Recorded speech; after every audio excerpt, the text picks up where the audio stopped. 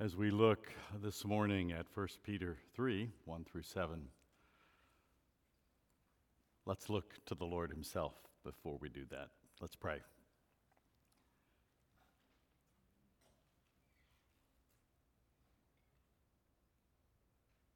Our God, you created everything that is.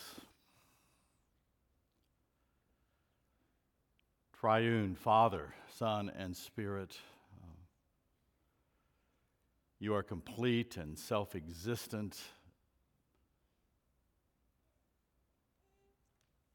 You are no greater because of what you have made, and yet we marvel at your strength and wisdom and beauty and your creation.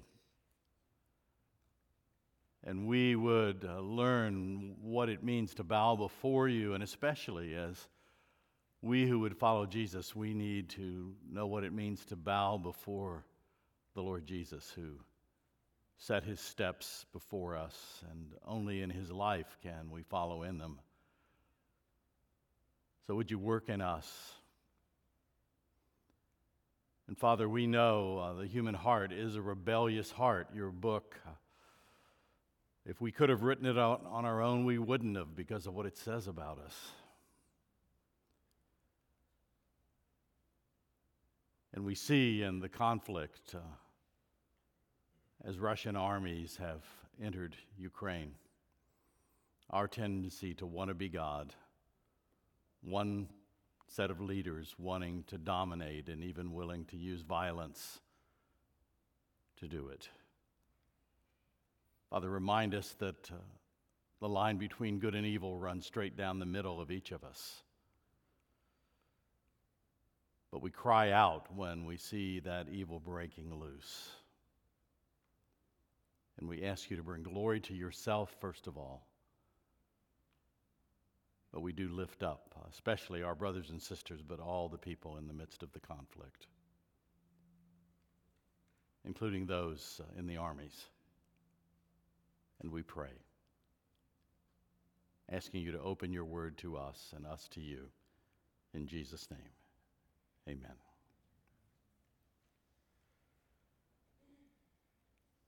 The context of Scripture, every passage, is always really important.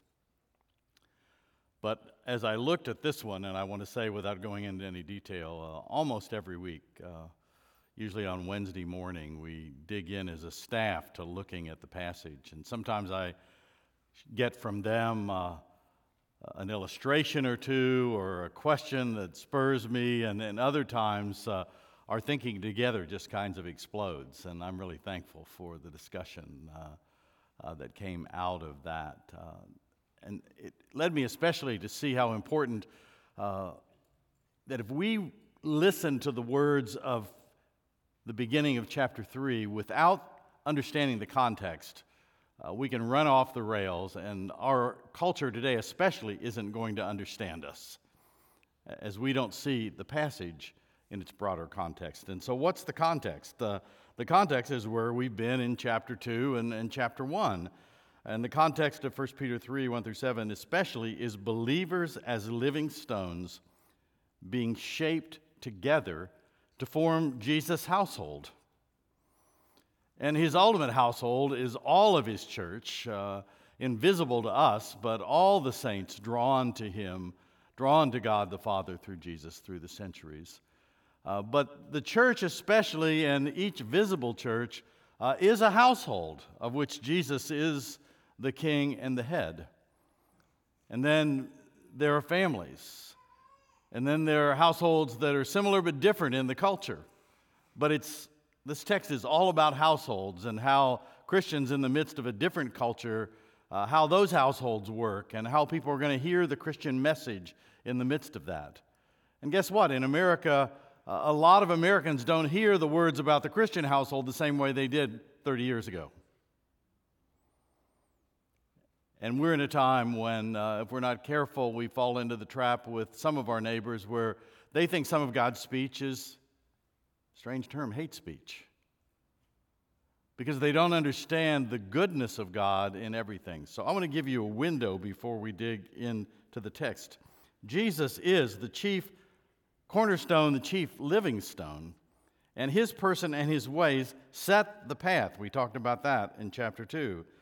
And the applications he's making from that in the end of chapter 2 and in chapter 3 and beyond guide disciples to display God's goodness, his beauty, his grace to both believers and to those outside the faith.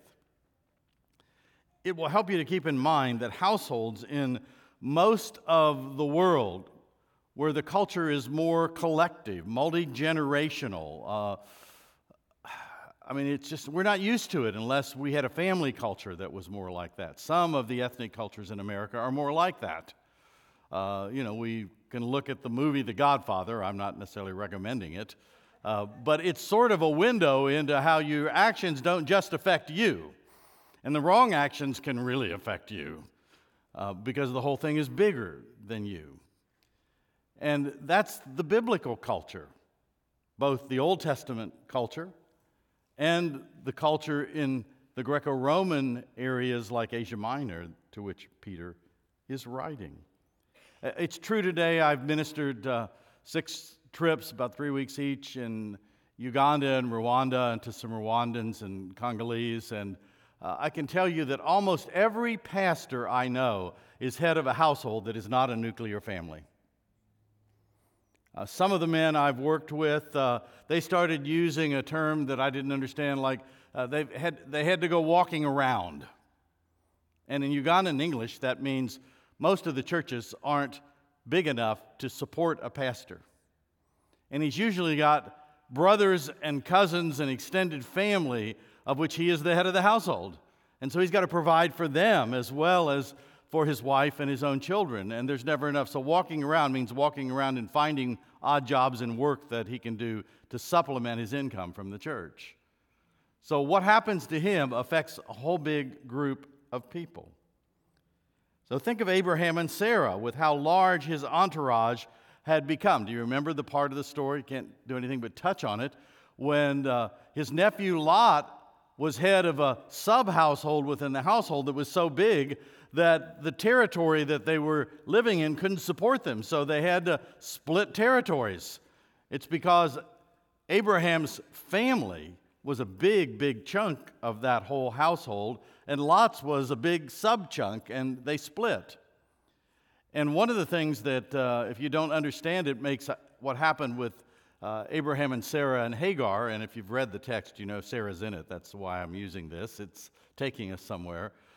Is that to be the head of that kind of a household in a collective culture, Abraham and Sarah, and not have any children, takes away your honor points and gives you shame points. Because something's wrong and God is not being faithful to you, and in the minds of some, it might even say, maybe Abraham shouldn't be the head of the household. And so Sarah, in a way that was fitting to the culture, said when she couldn't conceive, Abraham, take Hagar, my maidservant, my handmaiden, and have a child for the family through her. Now, we grate against that because we don't understand household the same way. And we don't know what was going on in the culture. But take note, and I'll say more about it later, that it seems from what Scripture says that Hagar was in the lead on that decision. How is that submitting to her husband? Well, Scripture seems to be, in a certain kind of way, okay with her making that suggestion.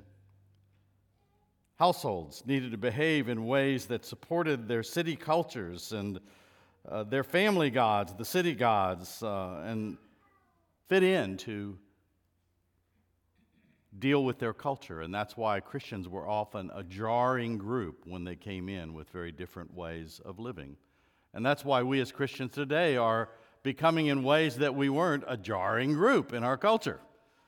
And it's why people sometimes can like Christianity and religion but don't like Jesus much. Because, boy, he says hard things to everybody. And yet beautiful things that bear beautiful fruit when we come to see where they are. So if you looked at the title on the outline, you thought, has O'Dowd lost his mind? Well, some days I do. But not an engineering manual, but a letter from your shepherd.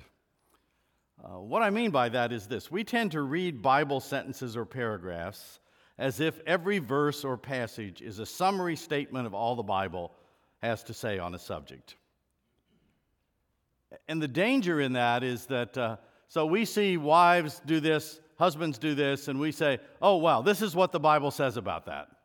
And we don't even read the paragraph that came before and the paragraph that comes after, let alone understand what the purpose in the chapter is, which is one of the reasons why when you're really studying the Bible, forget chapter divisions until after you've read what comes before the chapter break and what comes after, and you decide, with help from others, whether there's really a break or not. I mean, they're kind of arbitrary.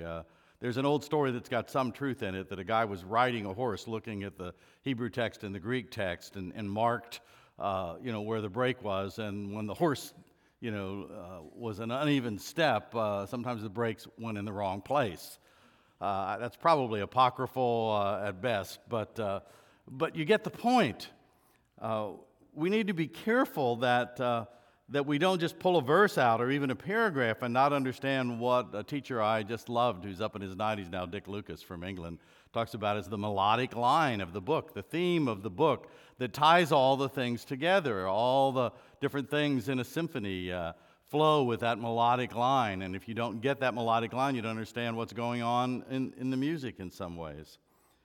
So Peter is shepherding here. This is a letter from a shepherd.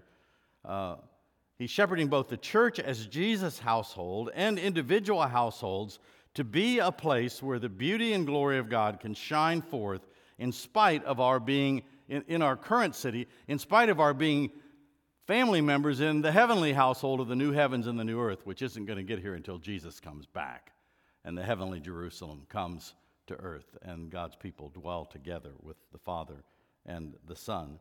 But we want a quick fix. We want commands. We want a textbook where you just go to the glossary in the back from a given verse and this is what it says.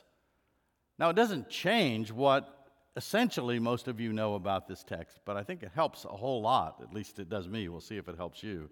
I quoted at our leadership conference we had with a lot of the officers and staff and spouses Friday night and Saturday. Peter Senge trained at Stanford and MIT in organizations, and I love this statement from him. He says, we keep bringing in mechanics when what we need are gardeners, and he helps big corporations. We want a mechanic to come in and tell us, this is how we fix it. This is how we make it work right immediately. But sometimes what's needed is, and what can't happen, is the quick fix. Sometimes you need, we ultimately really need our Father, who is the vineyard owner, and Jesus, who's the vine dresser, who uses in Luke 13 the image of being the vine dresser of Israel, and because it's not bearing fruit towards his death, Jesus' death, the parable says, well, give it one more year and put manure around on it. I love that image of Jesus putting manure on his church, because we need dumped on sometimes or we're not going to grow. Thank you. I really like the humor of that too. But we need that. And it's what nurtures us with the nutrients to help us grow. So you've got to understand that it's not a quick fix. And gardeners move more slowly than mechanics. They help organisms grow and develop so they can bear good fruit for the purpose for which they are designed and created. So if you want to understand Peter's theme in our passage and how it addresses wives and husbands to be living stones, to be shaped to fit into Jesus' household, then you've got to see that he's shaping us as little stones to be the church we need to be. And for this church that he's writing to, these are churches in Asia Minor, where there's a certain kind of culture. And so Peter's applications, led by the Spirit of God, all assume what comes in the last part of chapter 2. And what was there, we ended with it last week, about Jesus, who willingly suffered for others, who left you an example to follow in his steps, who committed no sin, neither was deceit found in his mouth, and when reviled, he didn't revile in return. When he suffered, he did not threaten. He continued entrusting himself to him who judges justly, even when he was treated badly and ultimately killed for doing right and doing good without sin. And he bore our sins in his body on the tree that we might die to sin and live to righteousness. And Peter's applications are aimed especially to how non-believers, including non-believing spouses of believers that Peter addresses in the first paragraph of chapter 3, might be pointed to God's goodness, beauty, and grace by our actions, including our actions as wives and husbands. So let me pause and make sure you get it. That Peter's not just talking about as a separate thing. This is what wives do, this is what husbands do. He's saying to be disciples, this is what disciples do. And then if you happen to find yourself in this kind of a circumstance, a servant, a bondslave, or if you are a wife, or if you are a husband, then being a disciple has certain implications, and paying special attention to how outsiders are going to see the church. Because Peter doesn't want to see the church as so revolutionary that it gets stomped out. But he wants people to see that the goodness of God's commandments agrees with a lot of things that they already say. I mean, that's Paul's way of doing things in Acts 17 when he affirms things that are true in Greek culture, but then shows how different the gospel is. So Peter's a lot smarter than we thought he was. And we're too quick to reject when we hear code words like submit or headship. We put our definition into that instead of saying, what's the gospel definition of that in the text? So if you struggle the minute you looked at this text, I ask you to stay with me and really look at how Peter is applying it and what it means. As much as possible, they want to do what is going to be seen as good by their neighbors, to display the goodness with a different motive than their neighbors, to make the love of Christ and the glory of Christ shine. So thus our theme. Get this as kind of a big heading. I did not get it on the outline. The disciples that Jesus is shaping to form his church. The disciples that Jesus is shaping to form his household, his church, also display the shape he wants in every godly household. In other words, what he says to wives and to husbands is basically the same kind of dying to self and living for others and being willing to suffer for wrongdoing, just applied out there. It's not a separate category that defines marriage in a way that some in the world think is awful. In fact, Jesus helped marriage, still does, more than anybody, and helped women more than anybody, and still does. The disciples Jesus is shaping to form his household also display the shape he wants in every godly household. You yourselves, like living stones, are being built up as a spiritual house to be a holy priesthood, to offer spiritual sacrifices to God through Jesus Christ. That's not just in the worship service. As you're acting as a wife in your household, as a husband as a head of household. And remember, a lot of these households have a lot of people in them. They got servants, they got cousins, they got nephews. There's more than one woman, not just the wife of the head of household. So with that in mind, just so you stay awake, but really to honor God, would you stand as we read the text?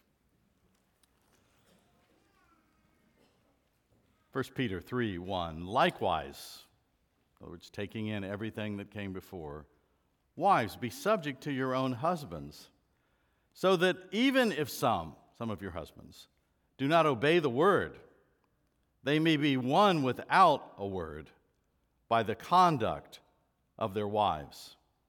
Let me pause just with a question for you. How many of you still occasionally read the King James Bible, which is wonderful? I do occasionally. I see a few hands. The King James Bible in this text says that they may be won by the conversation of their wives. The exact opposite of what the text means in the Greek. Was the King James a bad translation? No. How many of you have ever had a pair of Converse All-Stars basketball shoes? I see all kinds of hands going up with that. Do you know why Converse Shoe Company was named Converse? Because you had shoes to traverse to move around the basketball floor. Conversation didn't mean words in Elizabethan English. It meant the way you walk around. It meant behavior, which is why we need new translations from time to time so that we can understand what the Greek really meant in the first place. So wives, if your husband don't believe the word of God, they might be won without a word from you, meaning you're preaching to them, by the conduct of their wives, when they see your respectful and pure conduct. Do not let your adorning be external, the braiding of hair and the putting on of gold jewelry or the clothing you wear. By the way, some people have interpreted this in such an extreme way about dress that if they were really honest with the text, we wouldn't wear any clothes. Because if you read the language closely, if you're going to get rid of the gold braiding, you're going to get rid of clothes. I mean, that's the logic of the grammar of the text. So I don't think many of us go there, but in case you tend to it, don't. Stop it.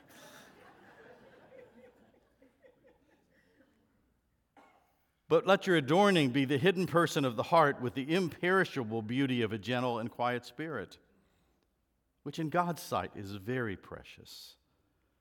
For this is how the women who hoped in God used to adorn themselves, by submitting to their own husbands, as Sarah obeyed Abraham, calling him Lord, and you are her children if you do good and do not fear anything that is frightening. Likewise, husbands, live with your wives in an understanding way, showing honor to the woman as the weaker vessel, since they are heirs with you of the grace of life, so that your prayers may not be hindered. This is the word of the Lord. Thanks be to God. Be seated, please. Wives, like all Jesus' disciples, are to do good and entrust themselves to God who judges justly. Note the focus. It's the bigger focus in Peter. Wives, like all Jesus' disciples. This isn't just some narrow thing to wives. This is the way all of us are to be. Eager to do good, entrusting ourselves to God who judges justly, even when people don't understand why we think what we're doing is good. I'm not going to take the time to read the text again, just since we just read it. But what are some of the expectations in that culture? Wives were expected, generally, to be subordinate. And Peter honors this basically, but please note, if you've read the scripture, if you're new to it, it's important for you to know that Jesus and the apostles don't call wives to choose to be in submission to men in general. You know, when you enter into a marriage, you enter into a particular kind of role, and it's actually a lot different in the way the New Testament describes it than the way it often gets criticized as being, and we'll see that. I'll give you a hint. Philo, a Jewish philosopher, and Josephus, a Jewish historian, really got angry with God for the Genesis story about Sarah. Because there are three, at least, maybe four places where Sarah tells Abraham what to do, and God is one of them, telling him to do what she told him to do. And they didn't think that was very appropriate, being a Jewish philosopher and a Jewish... it's really the New Testament gospel foreshadowed in the relationship of Abraham and Sarah, and his acting towards her in an understanding way, knowing who she is and knowing the needs that they had to be God's people where they were. Don't be stereotypical in your approach. Listen to the text. Peter is doing a remarkably skillful thing here of threading the needle that both causes the outsiders, if they hear what he's teaching, to say, yeah, we talk about authority, so maybe these Christians are okay, we talk about this. At the same time, he's undermining the things that are unjust and unfair in the culture. Except he's doing the Gardner slow thing. And over history, it's continued to undo all kinds of stuff.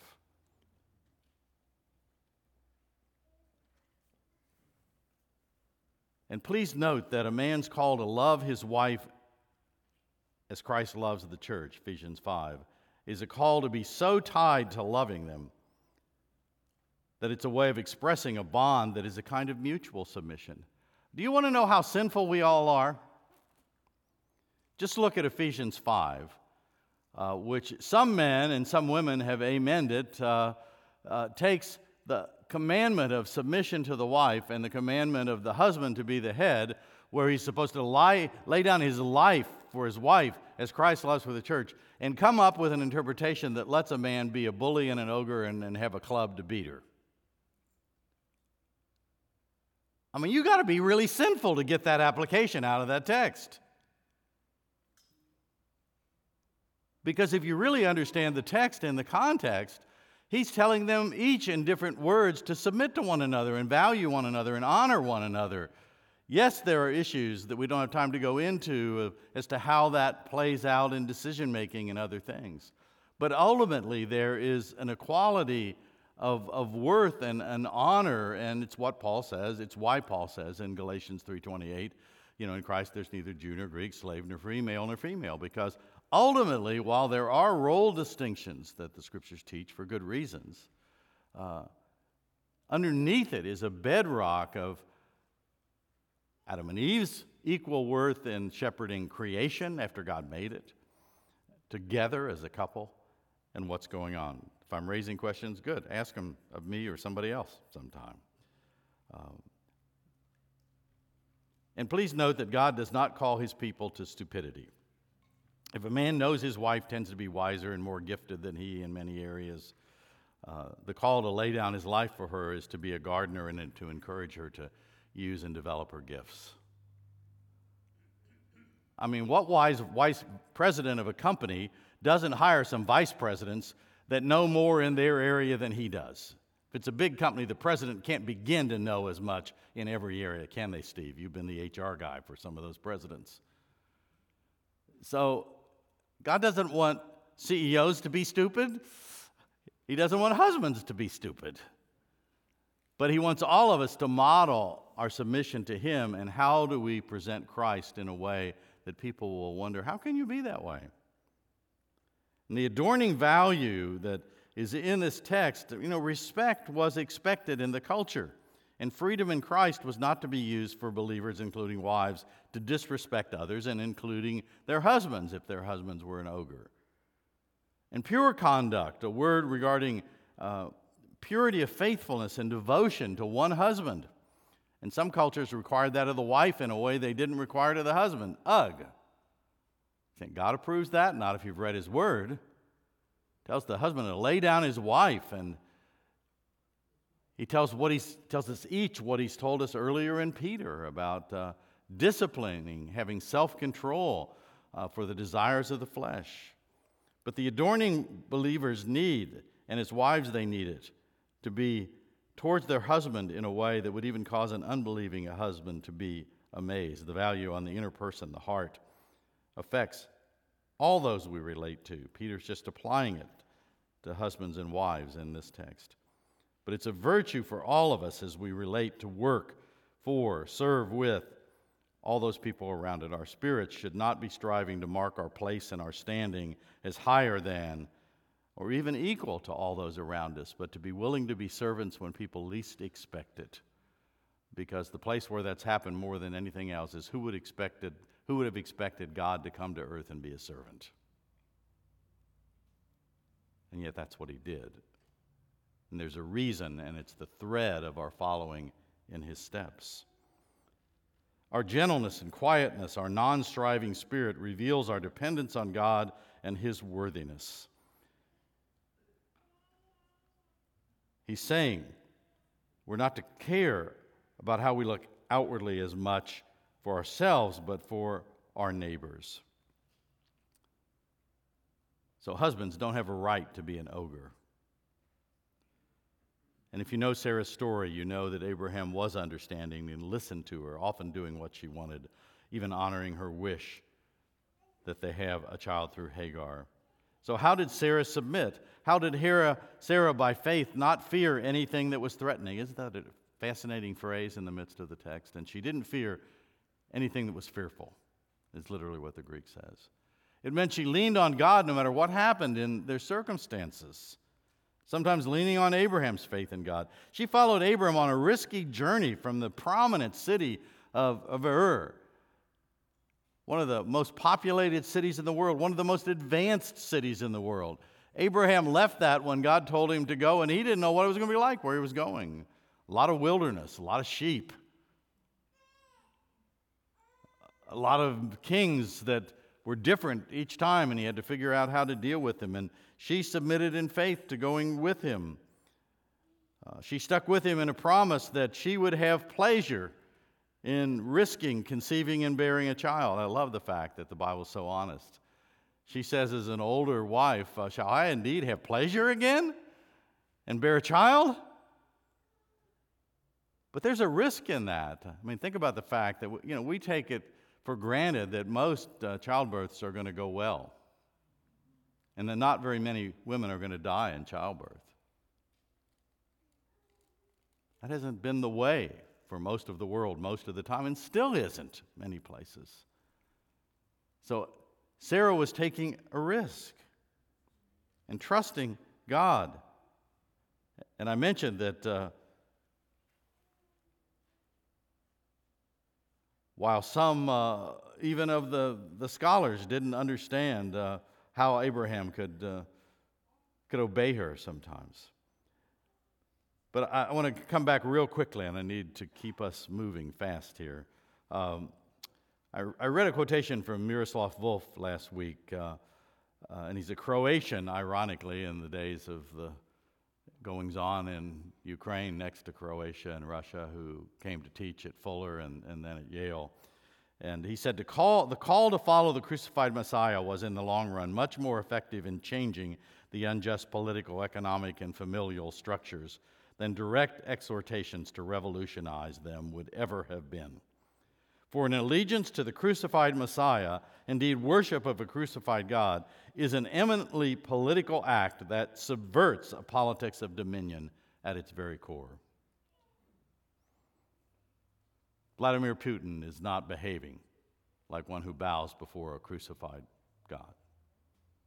He wants to be king in his way for his reasons. Wolf's point is that if you want to change unjust political, economic, family structures, and you try to do it with direct exhortations to revolutionize them, all you do is put others who won't submit their own hearts and face their own arrogance and tendency to demand submission of others.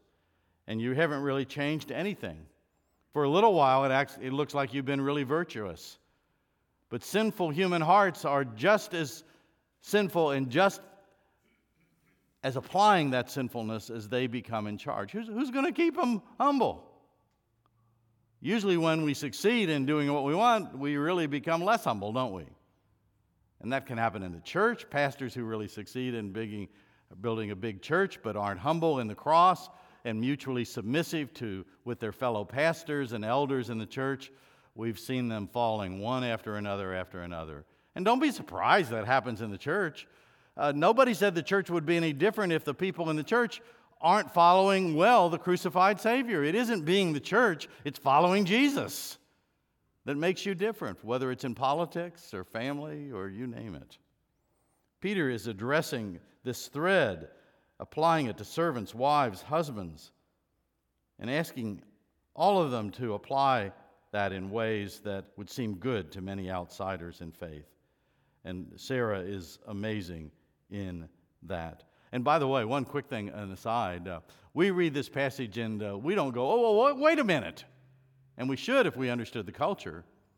Do you realize that in this letter in chapter 3 and the end of chapter 2, Peter actually directly addressed slaves and wives? And you go, so what? Well, in that culture, the husband was supposed to address the wife because he's in charge of her. So the leader would only tell the husband what to tell his wife to do, or the master what to tell his slaves to do. Do you realize how radical it was in a real community when all of a sudden an apostle is speaking to the slaves in the church who can't get out of their slavery in some situations, though the apostles encourage them to do it if they can. And he's telling the wives, he's talking to them like they're equal with all the other people in the church, including the politician, the mayor, and whoever else is in the church. I mean, I'm sure the first time they heard that, well, why is Peter doing that? But then they're also hearing Peter say that authority is important and these other things. So Peter is couching this letter not as a textbook for Christians in the 21st century to say, this is what the Scripture says about marriage. He's saying people learn these lessons about how to behave in a neighborhood of unbelievers. how to do as much as you can in a way that affirms the good things in the culture, and to be gentle in the way you slip in the other things that quietly over the decades undermine their whole unjust perspective.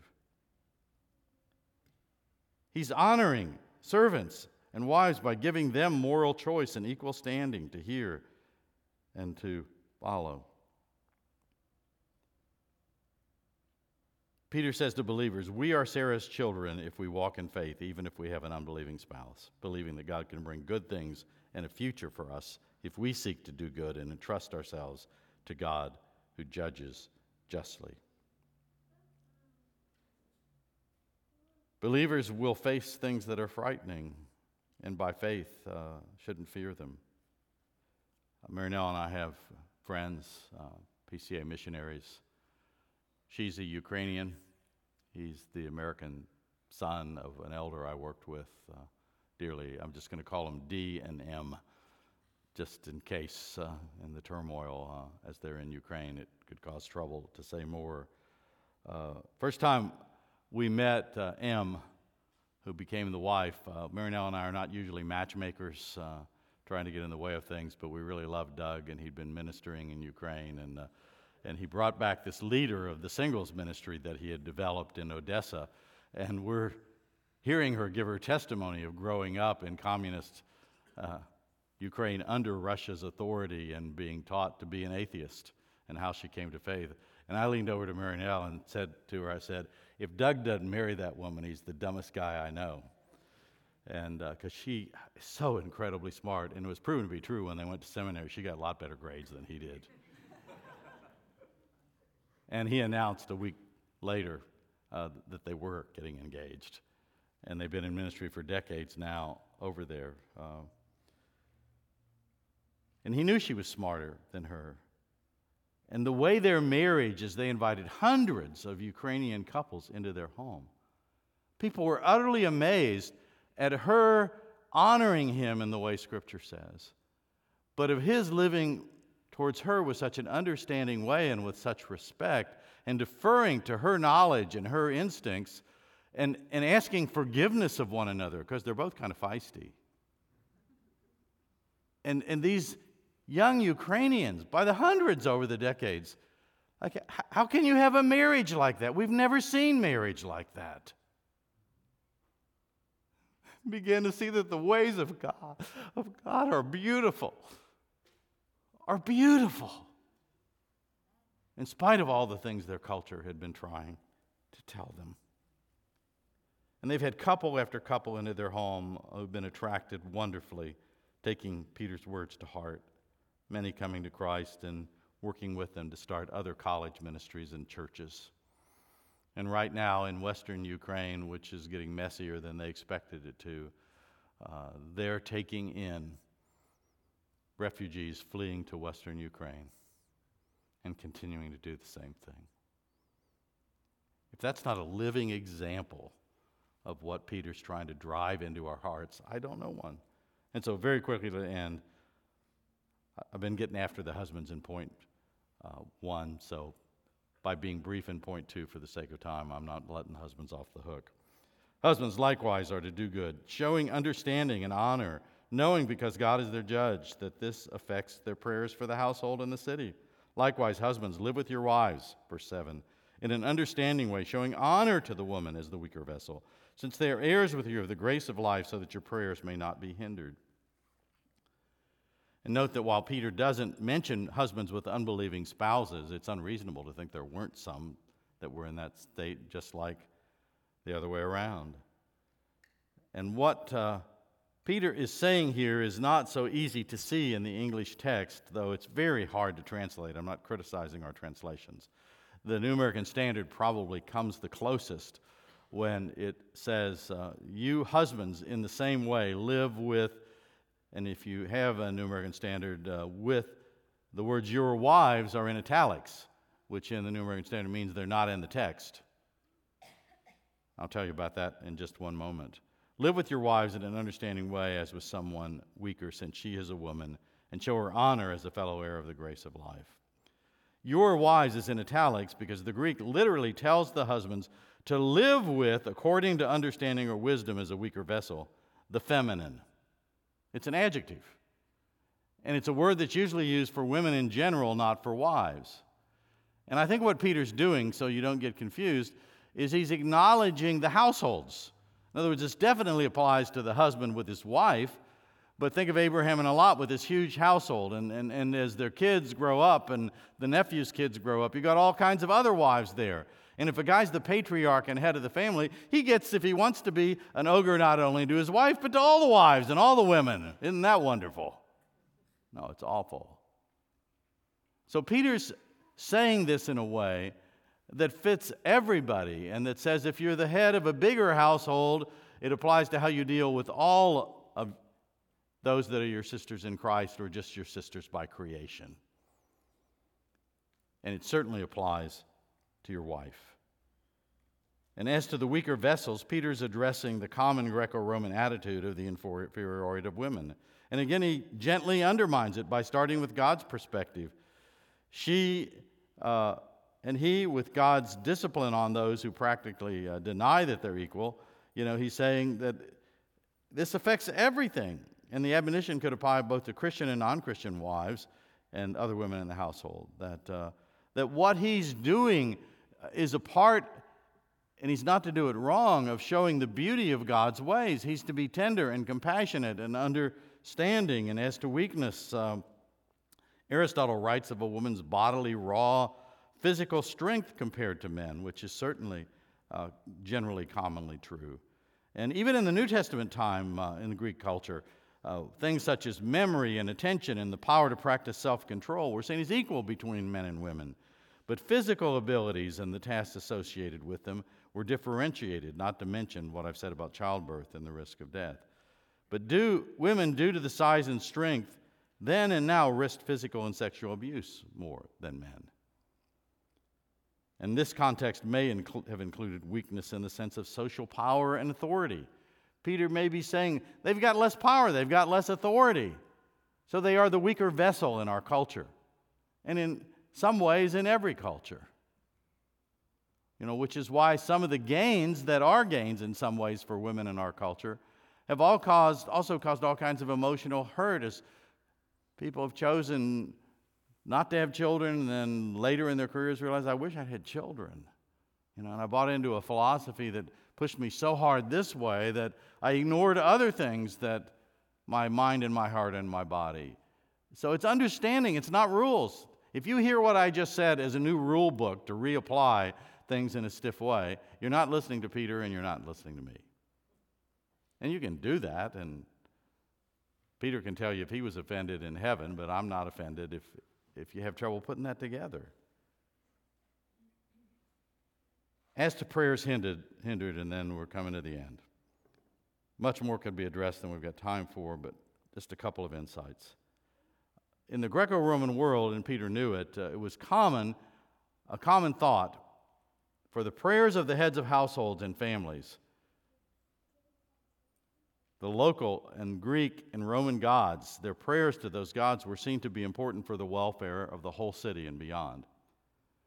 So outsiders would have understand if the husband's got a mess in his family and his wife's running wild or he becomes known as too much of an ogre, it can mess everything up in his part of the city and ultimately the city, and if it offends the gods, it can affect the whole country. I mean, that was part of their belief structure. That's why they were so upset as the Christian faith began to really grow, and why you can read serious textbooks that will tell you that the Romans were really upset with Christianity because they thought the Christians really made the gods mad because they wouldn't worship them, and it brought down the empire.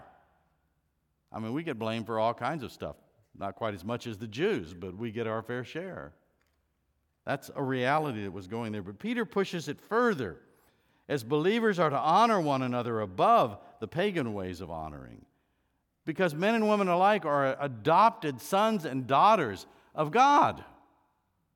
That's the glory we share together, equally, men and women, in Christ, adopted into the family. And if we don't behave like that towards one another, men to women, women to men, then it's hard to be salt and light, Colossians 4. Walk in wisdom towards outsiders. Let your speech always be gracious, seasoned with salt, so that you know how you ought to answer each person. In other words, if we don't behave towards outsiders by the way we behave towards one another in a way that's salty, that makes people hungry for the taste of the gospel, like those people that came into D&M's home, we're not able to be as effective. If a wife's disruption of the household from lack of respect and honor to her husband is great, it'll be seen both by unbelievers and believers as disruptive to the social good, bringing dishonor and disfavor from the gods.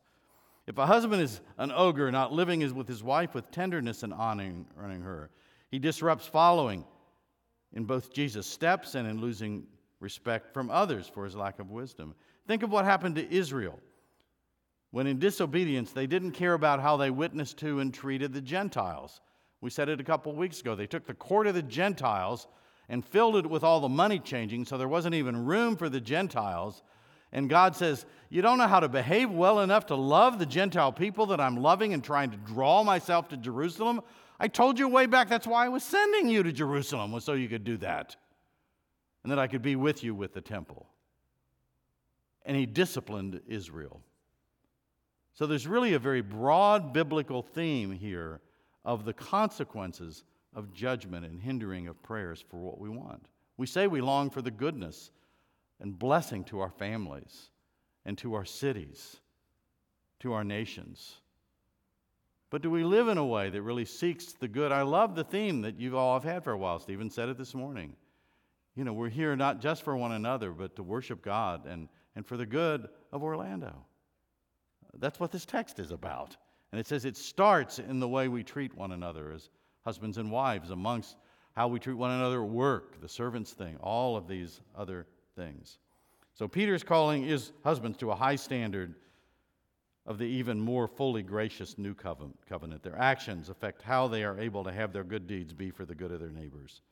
And care and trustworthiness and mutual honor are the foundations of doing good for the city and beyond. And how we behave creates or destroys trust in society, and trust affects economics. If you don't think the banks are going to still have your money, you don't want to put it in them. If you don't think your work and the money you earn you're going to be able to keep, you stop working as hard. Soviet Union found that out. The Bible teaches all that. No perfection till Christ gets back, but it's important. One story and I'm done.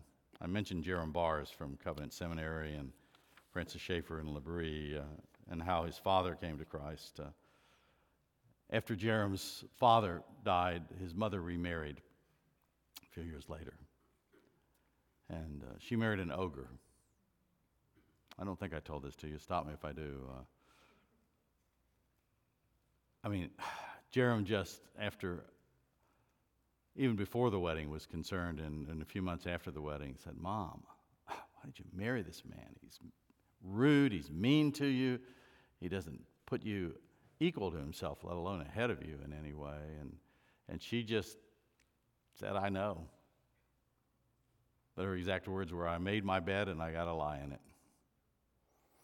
And so she and Jerram, because she was a believer, had to decide how does she live with him and how does Jerram treat him. And Jerram tried all kinds of things. Couldn't get to the guy just in friendship in any way. Tried to give him books he didn't like to read. Tried to give him other gifts. He didn't like any of the gifts. But Jerram finally, after praying and praying and praying, found out he really likes plants. So for I think it was like 10 years, every birthday and every Christmas, he'd give him some kind of a plant that he thought he'd be fascinated with, and he'd give him a pamphlet or a book, and the guy actually started reading again because he liked the plants, he likes the books. And the guy's an ogre. He's saying horrible things to his mom, and he's saying horrible things to me, and Jerram just keeps giving him gifts and being cordial with him and trying to say phrases to him that honored him. And finally, I think it was almost 10 years later, something happened. And I don't know whether it was the illness that came on him soon after or just God's grace. He finally turned to Jerram one day and he said, why have you treated me the way you've treated me? I've been awful to you. Why'd you keep giving me things? When all the first gifts you gave me, I despised and let you know it. Why did you do that? You know, one of the answers to that question is Jesus, if you understand this text. Why are my motives different than other people in the world? Even when you're beating up on me and you're hurting my mom? It's because that's what Jesus did for me. My life beat up on him. My life hated everything he stands for. I was so confused, I almost committed suicide in college. That's true of Jeremy. And so I decided that my Lord has done so much for me, I wanted to treat you like he treated me. And his stepfather came to Christ. And in the last half year or year of his life before he died, his mom said, one of the very best years, if not the best of my life. Because he became a Christian husband, living with her with understanding, honoring her, because he'd been taught to honor by her and by Jerem, and now by the Lord Jesus. The vineyard master, the stone shaper Jesus, really does know what he's doing. It just takes more time sometimes than we want.